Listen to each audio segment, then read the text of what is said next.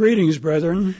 It is a privilege to be able to speak to you today as we begin the Passover and Days of Unleavened Bread, another cycle of God's holy days. In the sermon today, I want to ask and answer several questions that will help us focus on the incredible privilege that God is offering to each one of us today. And we'll also focus on several challenges that we each face individually when God begins to work with us in a very personal way. I've entitled the sermon today, Questions for Passover and the Days of Unleavened Bread. Questions we need to think about, ask ourselves during the Passover and Days of Unleavened Bread. The first question I want to ask is an old question, but it's one we need to be constantly aware of. We need to be thinking about and never take for granted.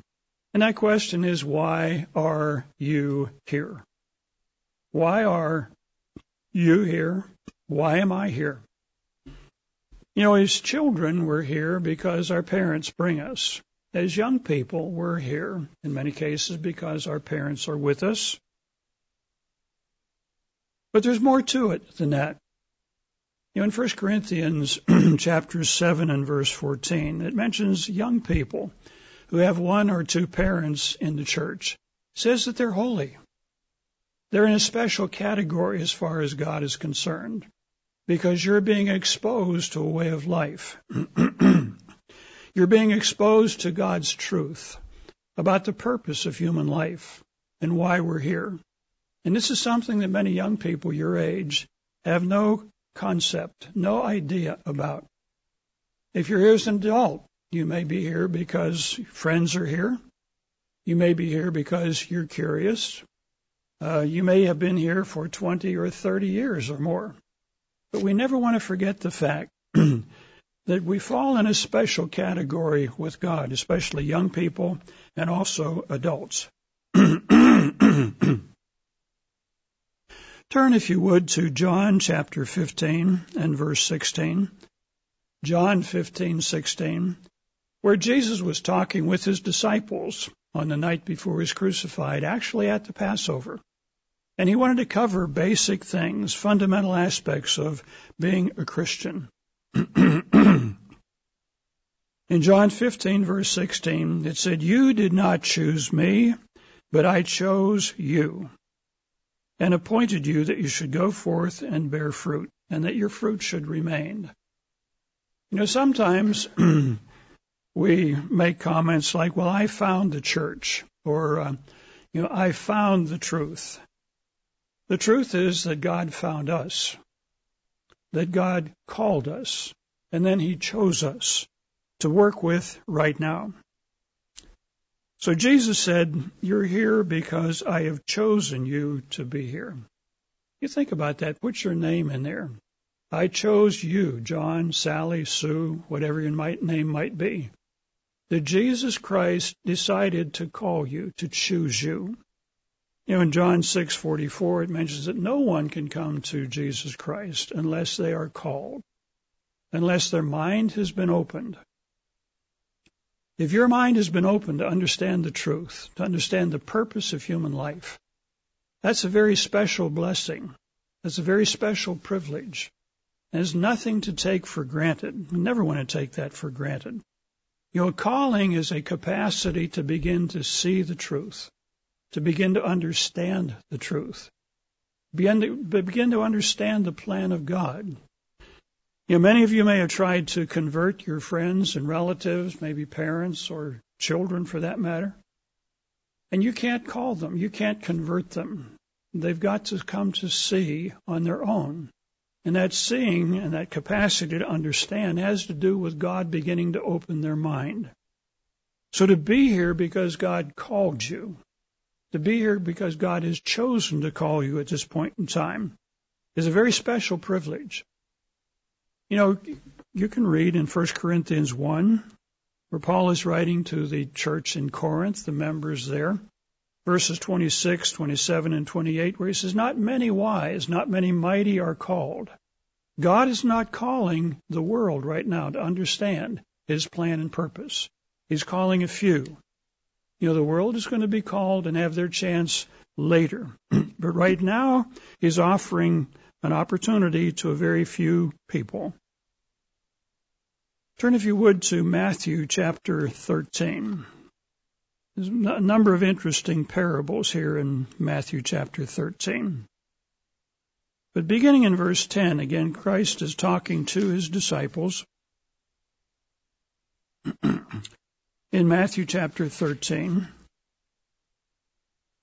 his disciples actually came to him and said, "Why do you speak to the people here that are listening to you? Why do you speak to the average person in parables?" And Jesus answered and said to them, "Because it has been given to you to know the mysteries of the kingdom of heaven, but to them it has not been given. For whoever has, to him more shall be given. Whoever does not have shall be taken away." But Jesus told his disciples it has been given to them. It was given to them, and it's been given to you and to me to understand the mysteries of the kingdom of heaven. And that would include understanding the meaning of the biblical holy days. The world, the Christian world, professing Christian world, can read these parables, and they know something about the holy days. And the holy days, well, the Jews keep those things, but we don't have to in the New Testament. That's the understanding. But Jesus kept the Passover in the days of unleavened bread. The apostles kept the Passover and days of unleavened bread with him. The early church kept the Passover and the days of unleavened bread and the rest of the holy days. Those holy days picture the plan of God. They picture the plan of salvation for mankind. 7 steps pictured by the festivals. How God is working with people to prepare a group of people and eventually the whole world to become part of his family. One of the things that distinguishes the Church of God is that we keep the holy days. We keep these festivals that picture the plan of God. Now, you've come to understand that by attending the church. Your children will come to understand that by keeping the holy days with you if you explain these things to them. But very quickly, those 7 steps begin with the Passover that remind us of the death of Jesus Christ. He came to become the Savior of mankind, but the Savior of the world. John 4:42. The Savior of the world, not just you and me. That our sins can be forgiven because he died to pay the penalties of those sins. The Passover reminds us every year of that incredible fact. The days of unleavened bread, as we put leaven out of our homes, remind us that we need to put sin out of our lives. And we'll talk about that a little bit more in the sermon today. The day of Pentecost, which comes later, reminds us that we need God's Holy Spirit. We need God's Holy Spirit to help us with this process of growing and overcoming. And that God gives his Spirit to those who obey him. That's why we need to understand about sin. Then the fall holy days, trumpets, pictures the return of Jesus Christ. He's actually coming back to intervene in world affairs. It's something we can look forward to. It's something that's going to surprise the world, but we should not be surprised. Atonement pictures the fact that Satan is going to be bound. This is Satan's world today. That's why the world is so messed up. But the hope is when Christ returns, Satan is going to be bound and the evil influences are going to be eliminated. It's going to make for a very different world, a very exciting world to live in. Then the Feast of Tabernacles pictures the coming kingdom of God when the saints are going to reign with Jesus Christ for 1,000 years. That's our opportunity now to become part of that, to prepare for that. It's an exciting opportunity. And then finally, the last great day pictures a time when all of mankind is going to have a chance to learn the truth, to learn the purpose of human life that you and I are being given an opportunity to learn today. These are the incredible opportunities that God is offering to each one of us today. Why are we called? Turn to 2 Thessalonians. 2 Thessalonians. We're just warming up here to get a perspective of why God is calling us today, the opportunities that we have today that we never want to take for granted. In 2 Thessalonians chapter 2, beginning in verse 13, 2 Thessalonians chapter 2 and verse 13.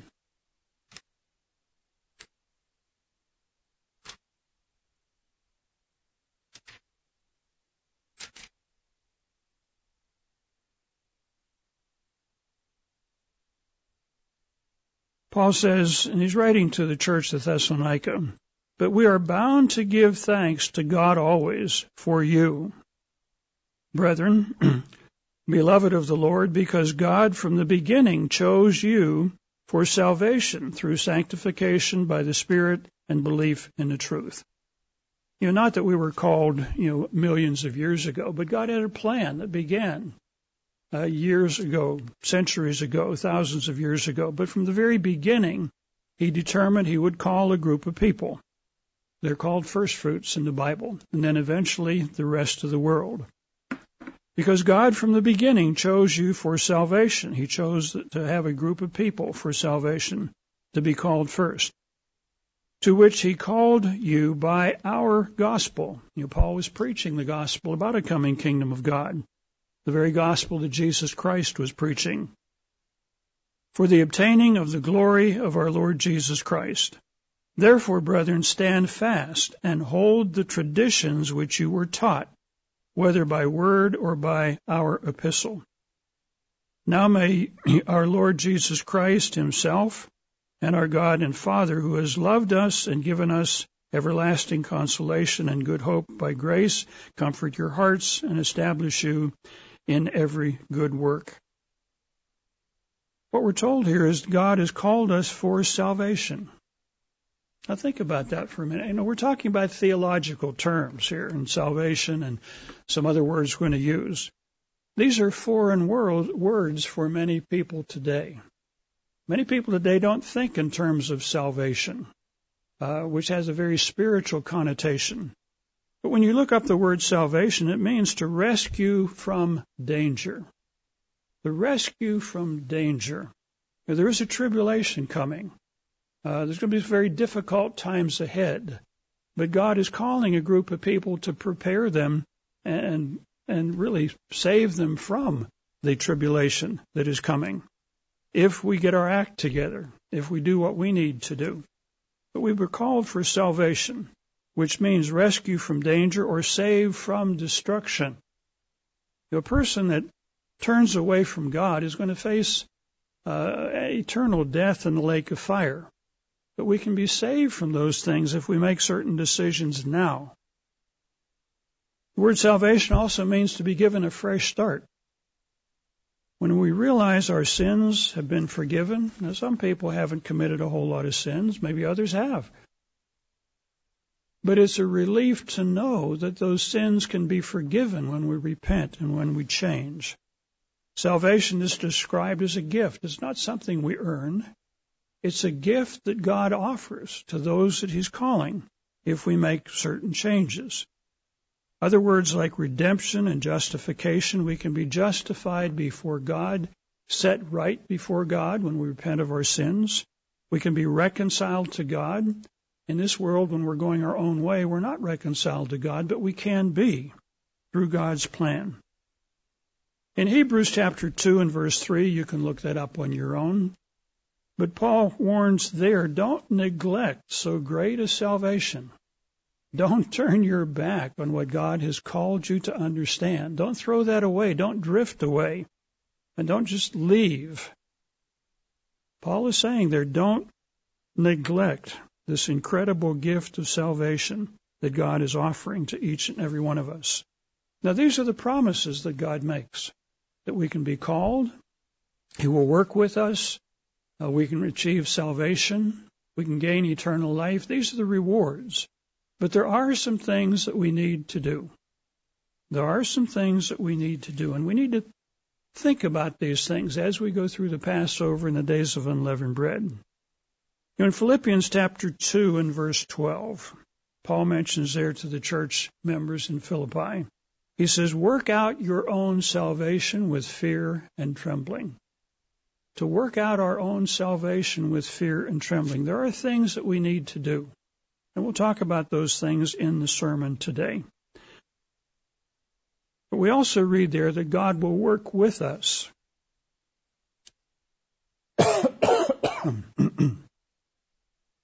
That God will work with us as we work out our salvation with fear and trembling. Let's go to 1 Corinthians chapter 11.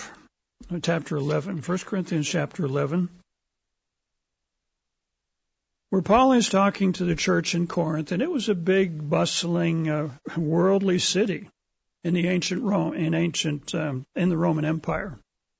There was a lot of trade routes that ran through there. There was a lot of coming and going. There was money to be made. There were a lot of sinful things going on in Corinth. In fact, the term to Corinthianize was basically to say to be really worldly.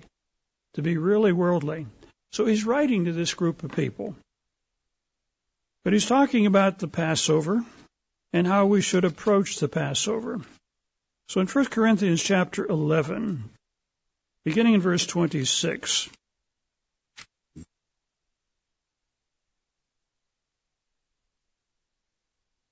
Verse 27, let's start there. It says, "Therefore, whoever eats this bread," talking about partaking of the wine and the bread during the Passover, "whoever eats this bread and drinks this cup of the Lord in an unworthy manner will be guilty of the body and the blood of Jesus Christ." You know, Passover is not just a ritual. It's a very serious symbolic practice. As we partake of the bread, we break it as unleavened bread, picturing the unleavened life of Jesus Christ, that he lived perfectly for us, and then he sacrificed that life for us. The wine pictures the blood of Jesus Christ. He died on a cross so that we could be forgiven, that we could have this fresh start. The Passover reminds us of this very serious sacrifice that Jesus Christ made. But then it goes on, it says, "But let a man or let a person examine himself." In other words, as we partake of the Passover, we need to examine ourselves and remember the sins that God forgave us of. We need to remember these things, the fact that we don't deserve forgiveness, but God has given us that.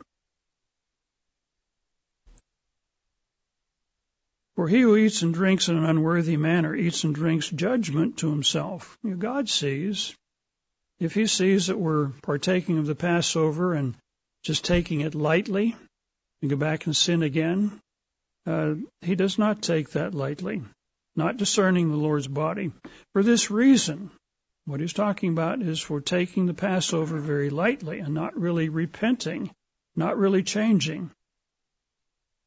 "For this reason, many are weak and sick among you, and many sleep." You know, we can break the physical laws of God by overeating and by not exercising and doing a bunch of things like that that damage our body. If we don't repent of those things, then we're going to get sick and we will die. You know, if you smoke, you're going to bring certain consequences on yourself. If you overdrink, if you drink too much, or you get involved with all kinds of sexual activities, you're going to wind up with sickness and disease, and we'll die. You know, so if we take lightly the fact that we can be forgiven, then there's going to be consequences. "For if we would judge ourselves, if we would examine ourselves, we would not be judged." In other words, if we would examine ourselves and get rid of things that we realize are wrong, that will bring consequences on us, then we wouldn't have to be judged by God. "But when we are judged, we are chastened by the Lord, that we may not be condemned with the world."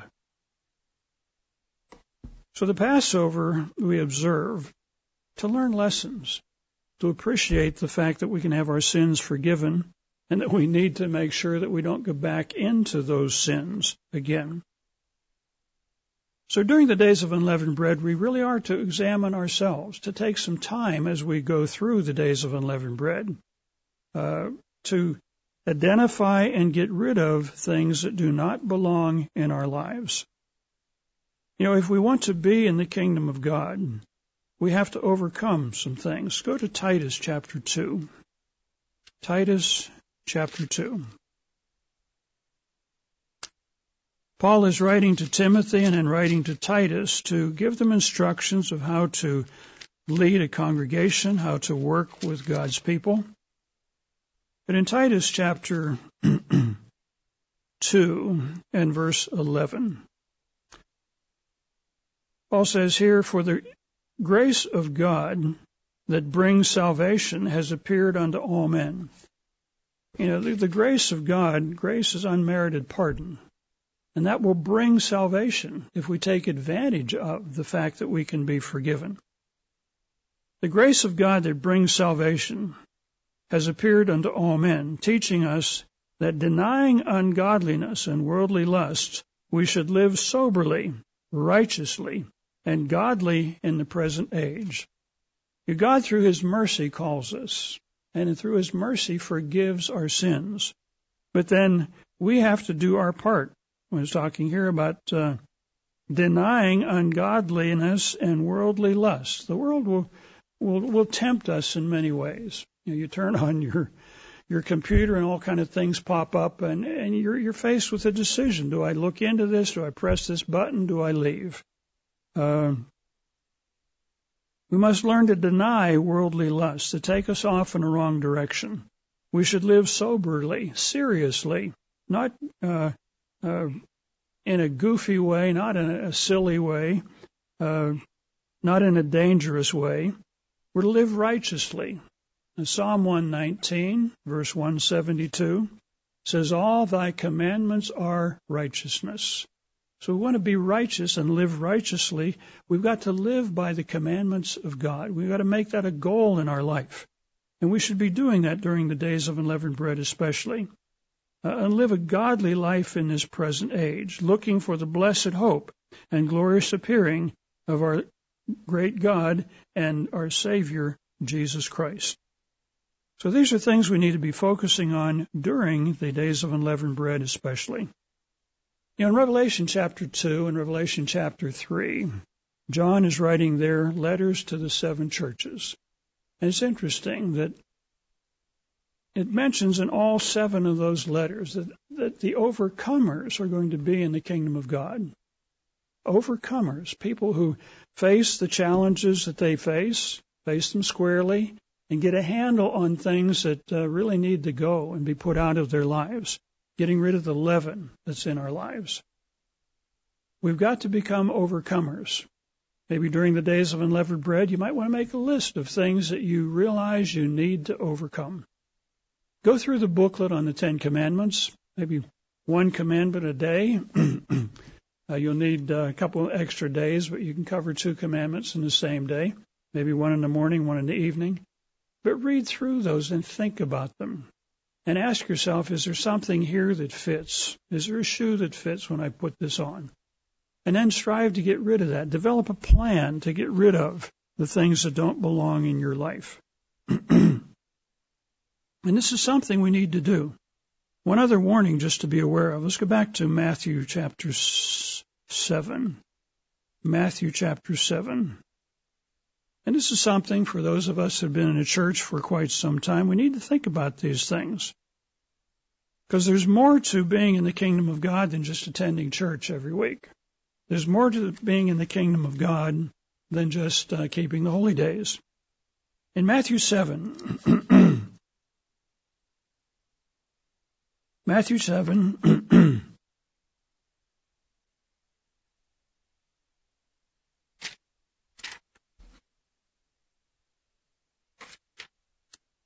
this is also part of the Sermon on the Mount, where Jesus was talking with his disciples again about the fundamentals of Christianity. Matthew chapter 7, verse 21 says, "Not everyone who says to me, Lord, Lord, shall enter the kingdom of heaven." So not everybody that knows about the kingdom of heaven, not everybody that wants to be in the kingdom of heaven will enter into the kingdom of heaven, but he or she who does the will of my Father in heaven. In other words, we've got to learn to obey God. We've got to set that as a goal in our life, to obey our Heavenly Father. Many will say to me in that day, when Christ returns, many will say, Lord, Lord, have we not prophesied in your name, preached sermons in your name? Have we not cast out demons, maybe done miracles in your name? and done many wonders in your name. But Jesus said, then I will declare unto them, I never knew you. You know, we never had a real deep personal relationship. You never really took serious the instructions that I gave you. Depart from me, you who practice lawlessness. Those of you who don't keep my commandments. Those who don't follow the instructions that I've given in my word. So for those of us who've been around for years, we need to remember these things. And I'm preaching to not just the choir, but to myself too. You know, we've got to get serious. We've got to focus on getting rid of the things that don't belong in our life so that we can actually be in the coming kingdom of God. You know, the Passover and the days of unleavened bread are designed to help us appreciate the incredible opportunity that God is offering to us, to call us and to choose us now to be called, to grant us His Spirit, to work with us, to prepare us for the coming kingdom of God, and also to have our sins forgiven as we repent and as we change. So this is why we're here today, brethren. We're here because God has called us. He's chosen us to be called at this time, to work with us. So these are things we need to remember and realize that not many are called today. Not many are chosen. Not many will be chosen. But we've got to get serious about our calling. We take seriously the Passover when we partake of the bread and wine that picture the broken body and the blood of Jesus Christ that was shed for us. But there's also some other things that we need to do, some other questions that we need to ask. One of those questions, another question is, are you converted? Are you converted? How do you know you're converted? How converted are you? Now, why is this important? You know, Jesus mentions in Matthew 18, verse 3. Matthew 18, verse 3. Now, his disciples were basically arguing among themselves, and they argued at the Passover. They argued several other times. Who is going to be the greatest in the kingdom of God? They were carnal. They didn't have God's Spirit yet, but they knew what the promise was. Just as many of you know what the promise is. To be called now is an opportunity to be in the kingdom of God, to gain eternal life, to reign with Jesus Christ on this earth, to live forever. You know, as we get older, we gain a much deeper appreciation of what it means to live forever. I was talking with one individual recently, and he said, you know, I'd love to live forever. This is an older person. But he said, I think I'm going to have to die first. In other words, go in the grave, then come out in a resurrection. But Jesus said in Matthew 18, verse 3, to his disciples, he said, unless you are converted, you will not be in the kingdom of God. Unless you are converted. And the scriptures say the same thing to us. Unless we are converted, we're not going to be in the kingdom of God. In Acts 3, verse 19, it mentions there that we need to repent and be converted so our sins can be blotted out. We need to repent and be converted so that our sins can be blotted out. If we don't repent, if we're not converted, then our sins will not be blotted out. It's just that simple. And then we won't be in the kingdom of God. Again, repentance and conversion are theological terms. And the world doesn't talk in theological terms today. These are kind of a foreign language to most people today. Repentance, conversion, repent from what? Convert from what to what? They talk about converting savings bonds to something else. It's not what it's talking about. Many young people today are not religious. They're nuns, as they're talked about.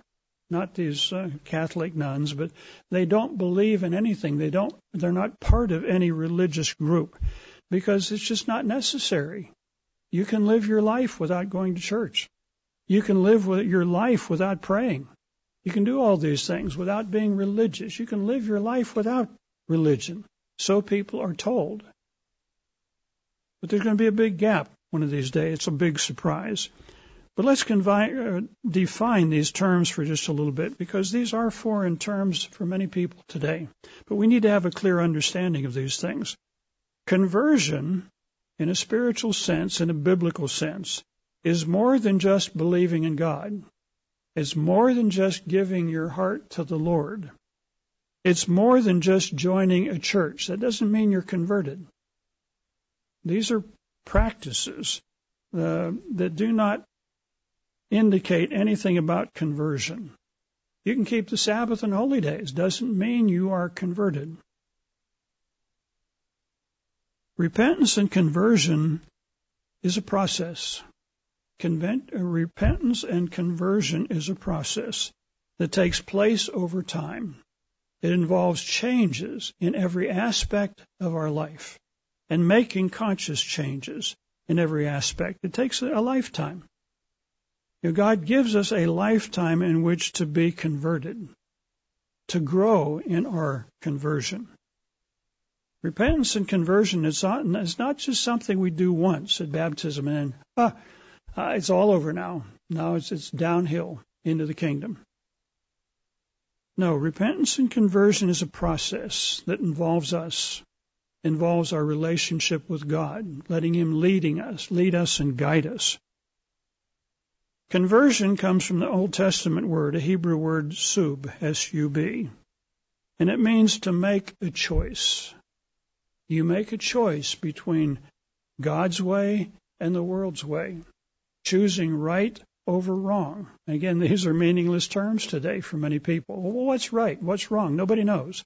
The Bible defines these things. So conversion, the word in the Old Testament, means to make a choice, to turn back to God in repentance. Would you turn from one way to another? You can read David's attitude of repentance. You can see that in Psalm 51, where he'd committed a sin, but he said, God, I've sinned against you. I've sinned against you. Wash me off, clean me up, point me in the right direction. He's talking about his conversion, or a deeper conversion. The word in the New Testament is epistrepho. It means to turn around, to turn from one direction to a different direction, to change. And this is what Jesus was talking about in Matthew 18. Unless you are converted, you'll not be in the kingdom of God. And repentance is similar. Repentance is similar. In the Old Testament, the word is nacham, N-A-C-H-A-M, and it means to be sorry, to actually be broken up, to be sorry. In the New Testament, the word is metanoio,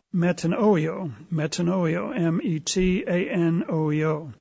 It means to think differently or to reconsider what you've done. To do something, then you reconsider, maybe I didn't do the right thing, maybe I should do something different.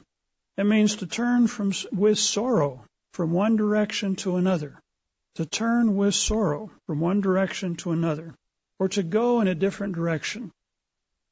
Again, these are theological terms, and the world doesn't think in terms of theology. I heard a joke one time about two ministers who went fishing. And they drove down this old road and pulled off where there was a fishing hole. They started to fish. And they heard a car traveling quite rapidly down this old road. And they thought, boy, he's really going fast. And then they heard the brakes screeching, and then a great big splash. And then everything was quiet. And they heard another car come down. Same thing. Brakes squealed, big splash, and then things were silent. So the one minister gets up and he said, I got to check on this, find out what's happening. He goes over there and he finds the bridge was out. It was an old bridge. The bottom was broken, and the cars went up, saw what was there, and they went in the water and drifted downstream. So they went back to fishing and said, that's terrible. These things are happening. They heard another car coming down the road. So he looked around. There was a piece of cardboard laying by a fire, and there was a piece of charcoal there. So he wrote something on this piece of cardboard, and he runs up to the road as this car coming down the road, starts waving this sign out in the middle of the road. The driver starts blowing his horn, get out of the way. So he jumped out of the way, and the car went up into the water and splashed and floated down the river. The minister came back to his friend and said, this is terrible. And the other minister said, what did you put on your sign? Why didn't they stop? What did you put on your sign? He held it up and it said, repent. repent. It doesn't mean anything to drivers today. It doesn't mean turn around and go in a different direction. But the minister was thinking in theological terms. So we've got to define these terms today in our own minds. Repentance means turning with sorrow. When we realize we've broken the laws of God that caused Jesus Christ to die, we need to understand that. Repentance. Turning with sorrow from a former way of life to a different way of life, because our sins can be blotted out. Now, sin is also something we need to define. Otherwise, it's going to be meaningless. In 1 John 3:4, it says, sin is a transgression of the law. Sin is breaking the laws of God. And those laws are outlined in the Ten Commandments. They're outlined in the Ten Commandments.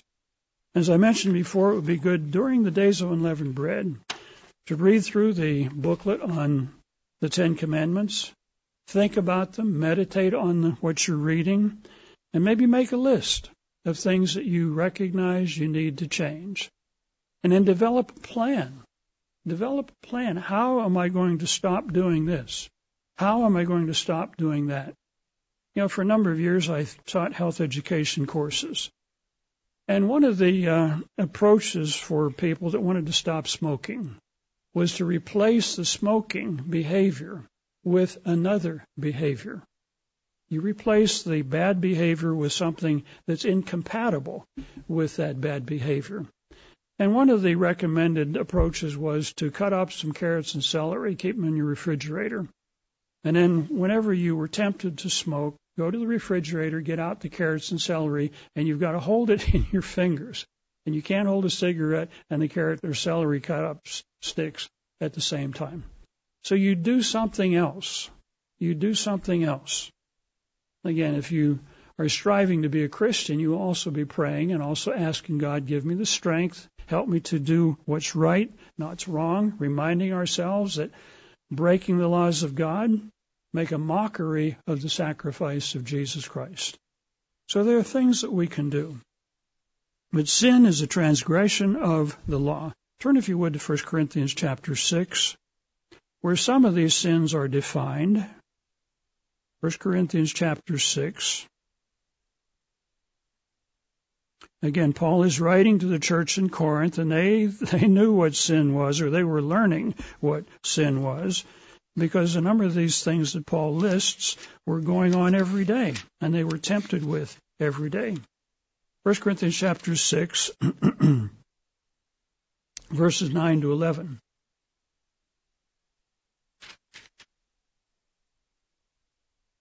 Paul says, do you not know that the unrighteous will not inherit the kingdom of God?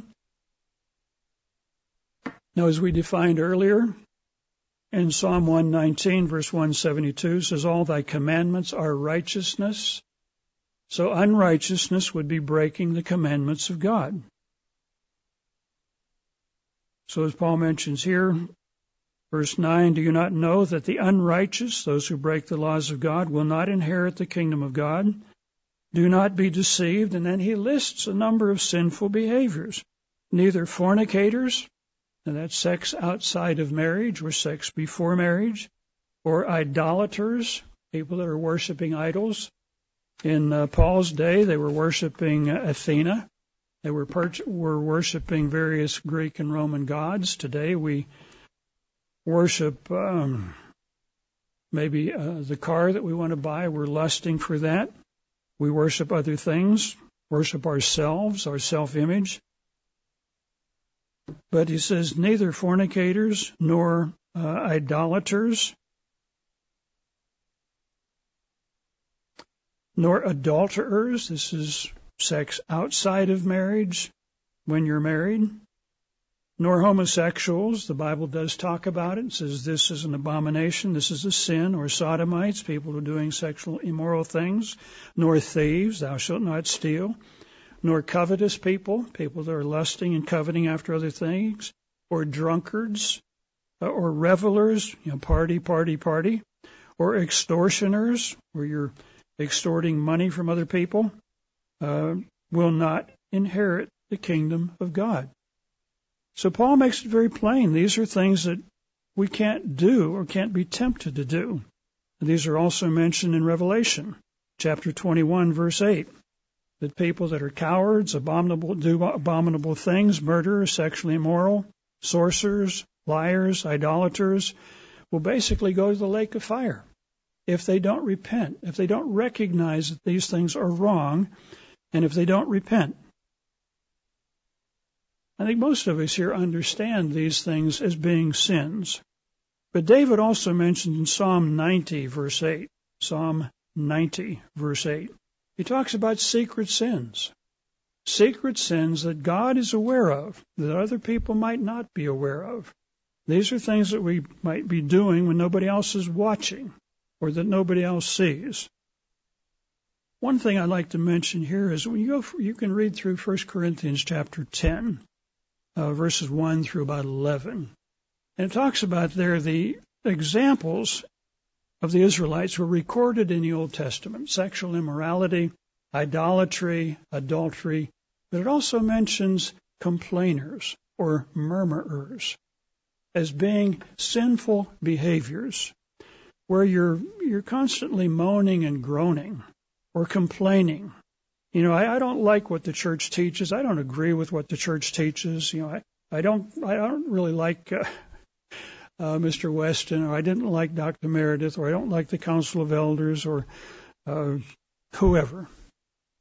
The Israelites had a real problem with murmuring. You look up the word. It's used about 40 or 50 times in the Bible. Murmurers, complainers. Very interesting if you look at Numbers chapter 11, 12, 13, 14, 15, and 16. But in Numbers chapter 12, and this was right after God told Moses to appoint 70 other leaders. And up to that point, it was basically Moses and Miriam and Aaron that were in charge of everything.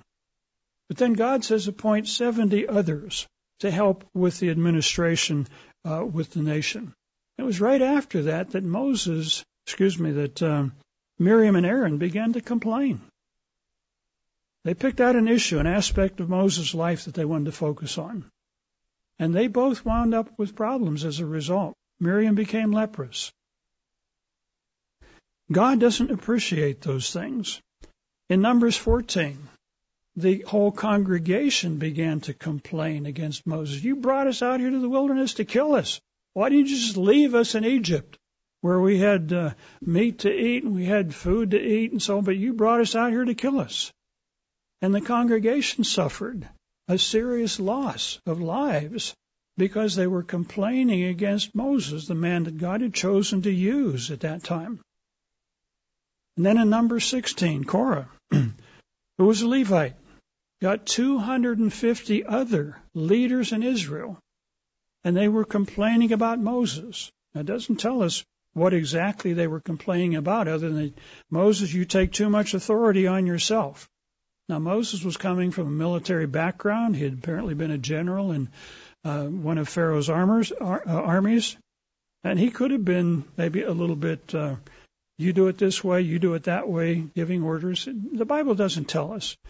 But there was something there that Korah was able to get 2 other leaders and then 250 other leading individuals to complain against Moses and to get on their side against Moses. And God basically said, I'm going to open up the earth, stand back, and they disappeared. But this murmuring was a real problem for the Israelites. And it's no different today. You know, we have these little stories that we talk about, roast minister, where people go home after church and then they say what they don't like about the minister or about other leaders in the church. You know, we can't do this. I would say these are probably some of the secret sins that the Bible doesn't really elucidate on, doesn't explain a whole lot, but it's there. When that word is used, complainers and murmurers, 50-some times in the Bible. So this is something we might want to look at, too, as we examine ourselves, as we approach and go through the days of unleavened bread. And what are some of the marks of a converted person? How can we evaluate how converted we are?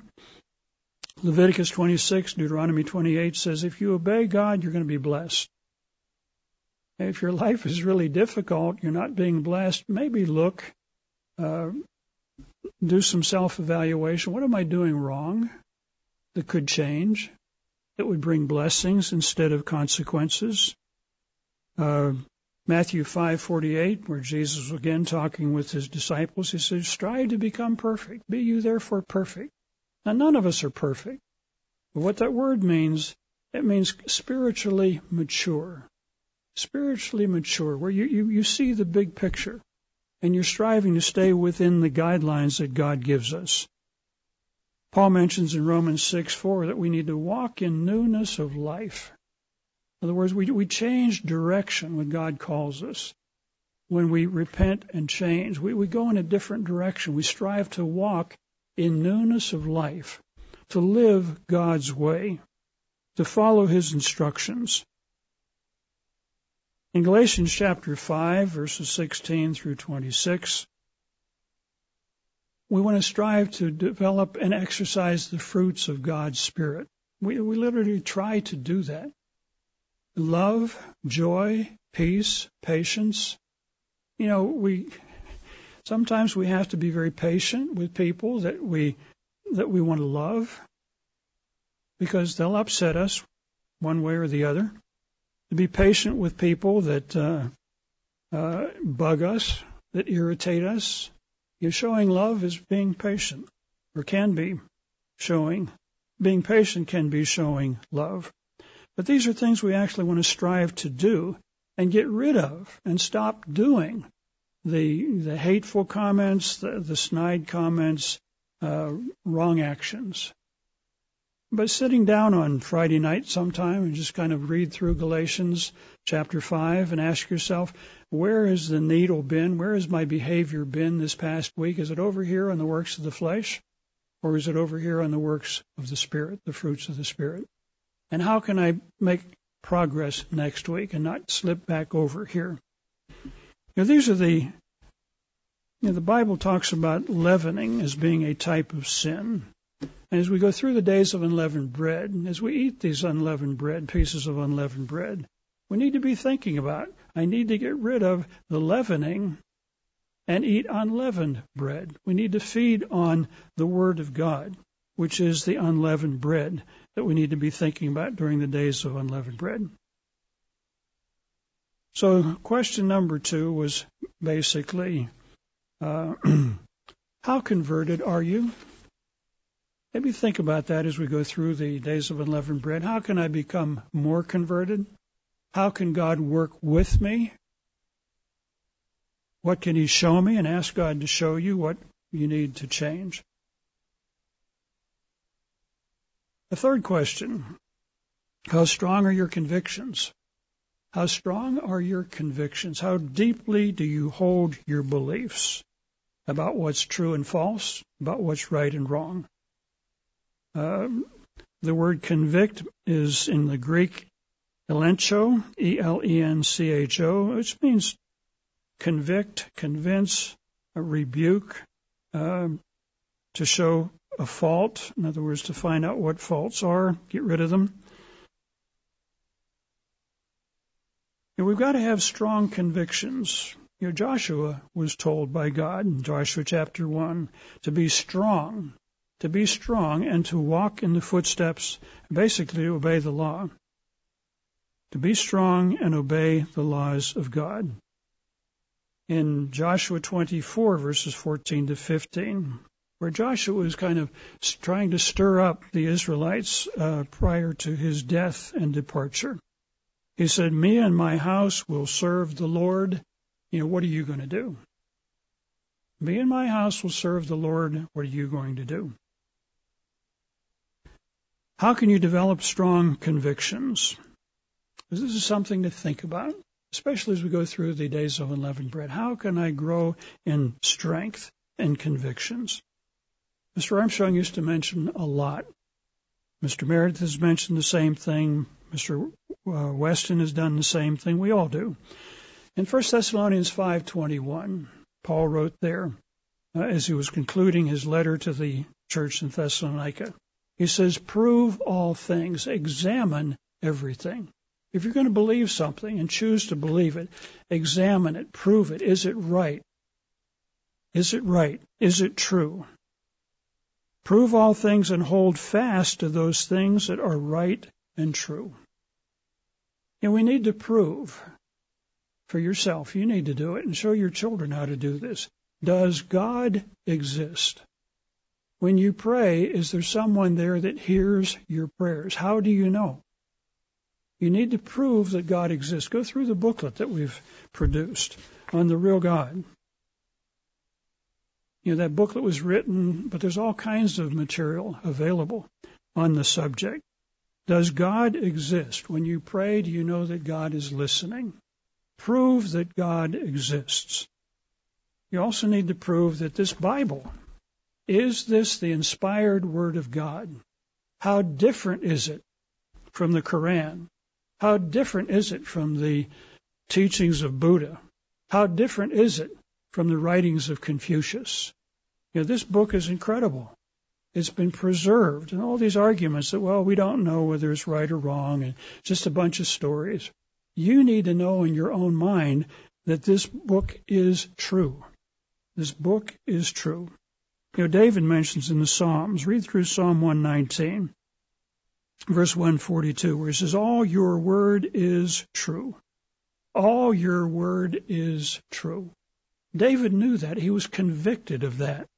We need to know that, brethren. We need to be convicted of that. You need to know where God's church is today. Jesus said in Matthew 16:18, I'm going to build my church. I'm going to build it. My church. And it's not going to die. It's going to be around.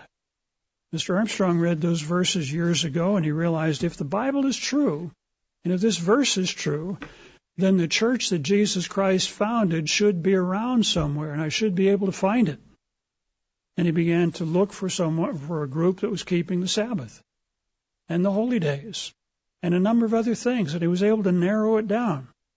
And the group that he came in contact with was part of the true church. It had drifted away in a number of areas, but God used Mr. Armstrong to restore a number of truths. You need to know where the church of God is today. You need to know that. You need to nail that down. We've got some booklets, God's Church Through the Ages. And where is God's church today? Go through those, but you need to know. You also need to be able to study the Bible and explain the Bible, 2 Timothy 2:15. To study so that you can explain the Scriptures to yourself and to any others that may ask. Part of our job in the coming kingdom of God is going to be to say, this is the way, walk you in it. Isaiah 30, verses 20 and 21. Part of our job is going to be to teach the Word of God. You can't teach what you don't know. You can't teach in a convincing way that you're not something that you're not convinced about. So these are things we want to make some changes in our lives so that we can be building strong convictions. The third question, or fourth question I want to address is, do you have compassion? Do you have compassion?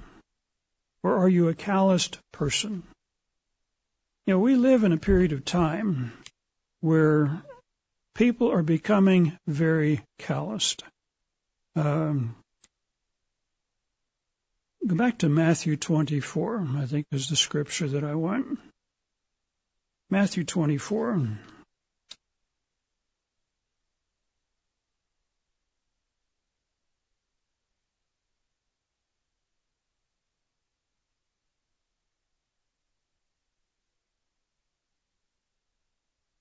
I brought a different Bible here this afternoon. But basically this is because of lawlessness or wickedness, the love of many will wax cold. And we're living in a lawless age today. People do things, they can get away with it, and they really don't care what the effects are on somebody else. In 2 Timothy chapter 3, 2 Timothy chapter 3 talks about this conditions that will exist towards the end of the age. 2 Timothy chapter 3, verses 1, 2, and 3. It says, know this, in the last days, perilous, difficult, terrible times will come. For men will be lovers of themselves. They only think about themselves. They don't think about other people. Lovers of money, very materialistic, boasters, proud, blasphemers, making fun of God, making fun of the Bible, making fun of anybody that believes in God or the Bible.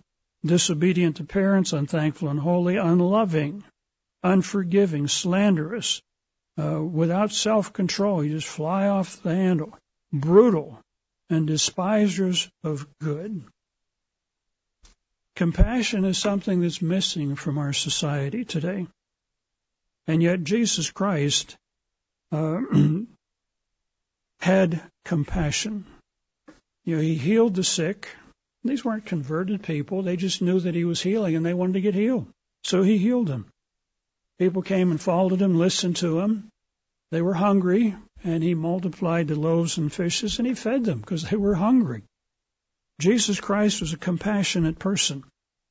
You read in Matthew 23. Let's go there. Matthew 23 and verse 37. Jesus Christ came to his own. He came to the Jews, and they rejected him. They rejected him. They didn't listen to him. They persecuted him and eventually killed him, or at least had the Romans to kill him. But Matthew 23, he makes this very interesting observation. He says, Jerusalem, O Jerusalem, Jerusalem, the one who kills the prophets. He's talking about their history. They put to death Isaiah, Jeremiah, and Ezekiel. Not Ezekiel, but others. And stones those who are sent to her. And Paul was stoned several different times. How often, I'm speaking about himself, how often I wanted to gather you, your children, together as a hen gathers her chicks, puts her wings out over her chicks. But you were not willing. Jerusalem, oh Jerusalem, how many times would I have... I was concerned about you, wanted to heal you, wanted to do this, wanted to do that. Jesus Christ was a man of compassion. We need to develop those same qualities. John writes, James and John were called by Jesus Christ the sons of thunder because they were ready to call lightning down on people who weren't doing the right thing. But when you read 1 John chapter 2, first couple of verses there, John in his old age, writing in 90 AD, he says, my little children. In other words, he had mellowed. He mellowed with his conversion. He became more like Jesus Christ. I want you to notice something else. 1 Peter chapter 3. 1 Peter chapter 3. In verse 1, it says, Beloved, now I write to you. I'll get there yet. 1 Peter, not 2 Peter. Go to 1 Peter chapter 3 and verse 1. Paul is giving advice, Peter is giving advice here to men and women, husbands and wives. Wives, likewise, be submissive to your husbands, that even if some do not obey the word, in other words, they're unconverted, they without the word, without your preaching, may be won by the conduct of their wives. Down in verse 7, he addresses the husbands. Husbands, likewise, dwell with them, with your wives, with understanding. They're realizing they think differently, they function differently, they have different opinions. Giving honor to the wife as to the weaker vessel, and as being heirs together of the grace of life, that your prayers be not hindered. Then verses 8 and 9, finally, all of you, talking about husbands and wives and children and even slaves that they had at that time, love as brothers, be tender-hearted, be courteous, not returning evil for evil, or reviling for reviling, but on the contrary, blessing, knowing that you were called to this, that you may inherit a blessing. But he said there in verse 8, he says, finally, all of you be of one mind, having compassion, having concern for one another. Jesus Christ was a compassionate leader. Peter is talking to wives and husbands here to be compassionate for one another. And then in Philippians 2:5, Paul mentions there, let this mind be in you that was in Jesus Christ. He died for us because he loved the world. He came to become the Savior of the world. This is the one who gave his life that we celebrate on the Passover. Brethren, we're here during the days of unleavened bread, the Passover season, because God has called us. God has chosen to work with us.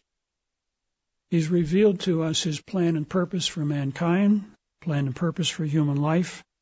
But we've been called to become first fruits. We've been called to grow and overcome, to change, to repent, to be converted. This is what we need to be focusing on today during the Passover and days of unleavened bread. God has made promises to us of eternal life, becoming part of his family, but there are things that we're required to do. And during the Passover and days of unleavened bread, let's focus on what we need to do. Ask ourselves, why are we here? Come to understand the incredible privilege we're being given at this time.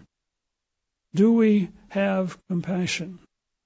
Are we growing in our conversion? Are we developing really strong convictions? Brethren, as we go through the days of unleavened bread and the Passover season, let's focus on the blessings that God has given us of calling us at this time, but let's also focus on meeting the challenges that we have today to repent, to be converted, and to grow and to change. And let's use this period of time so that we can glorify God and become part of his family.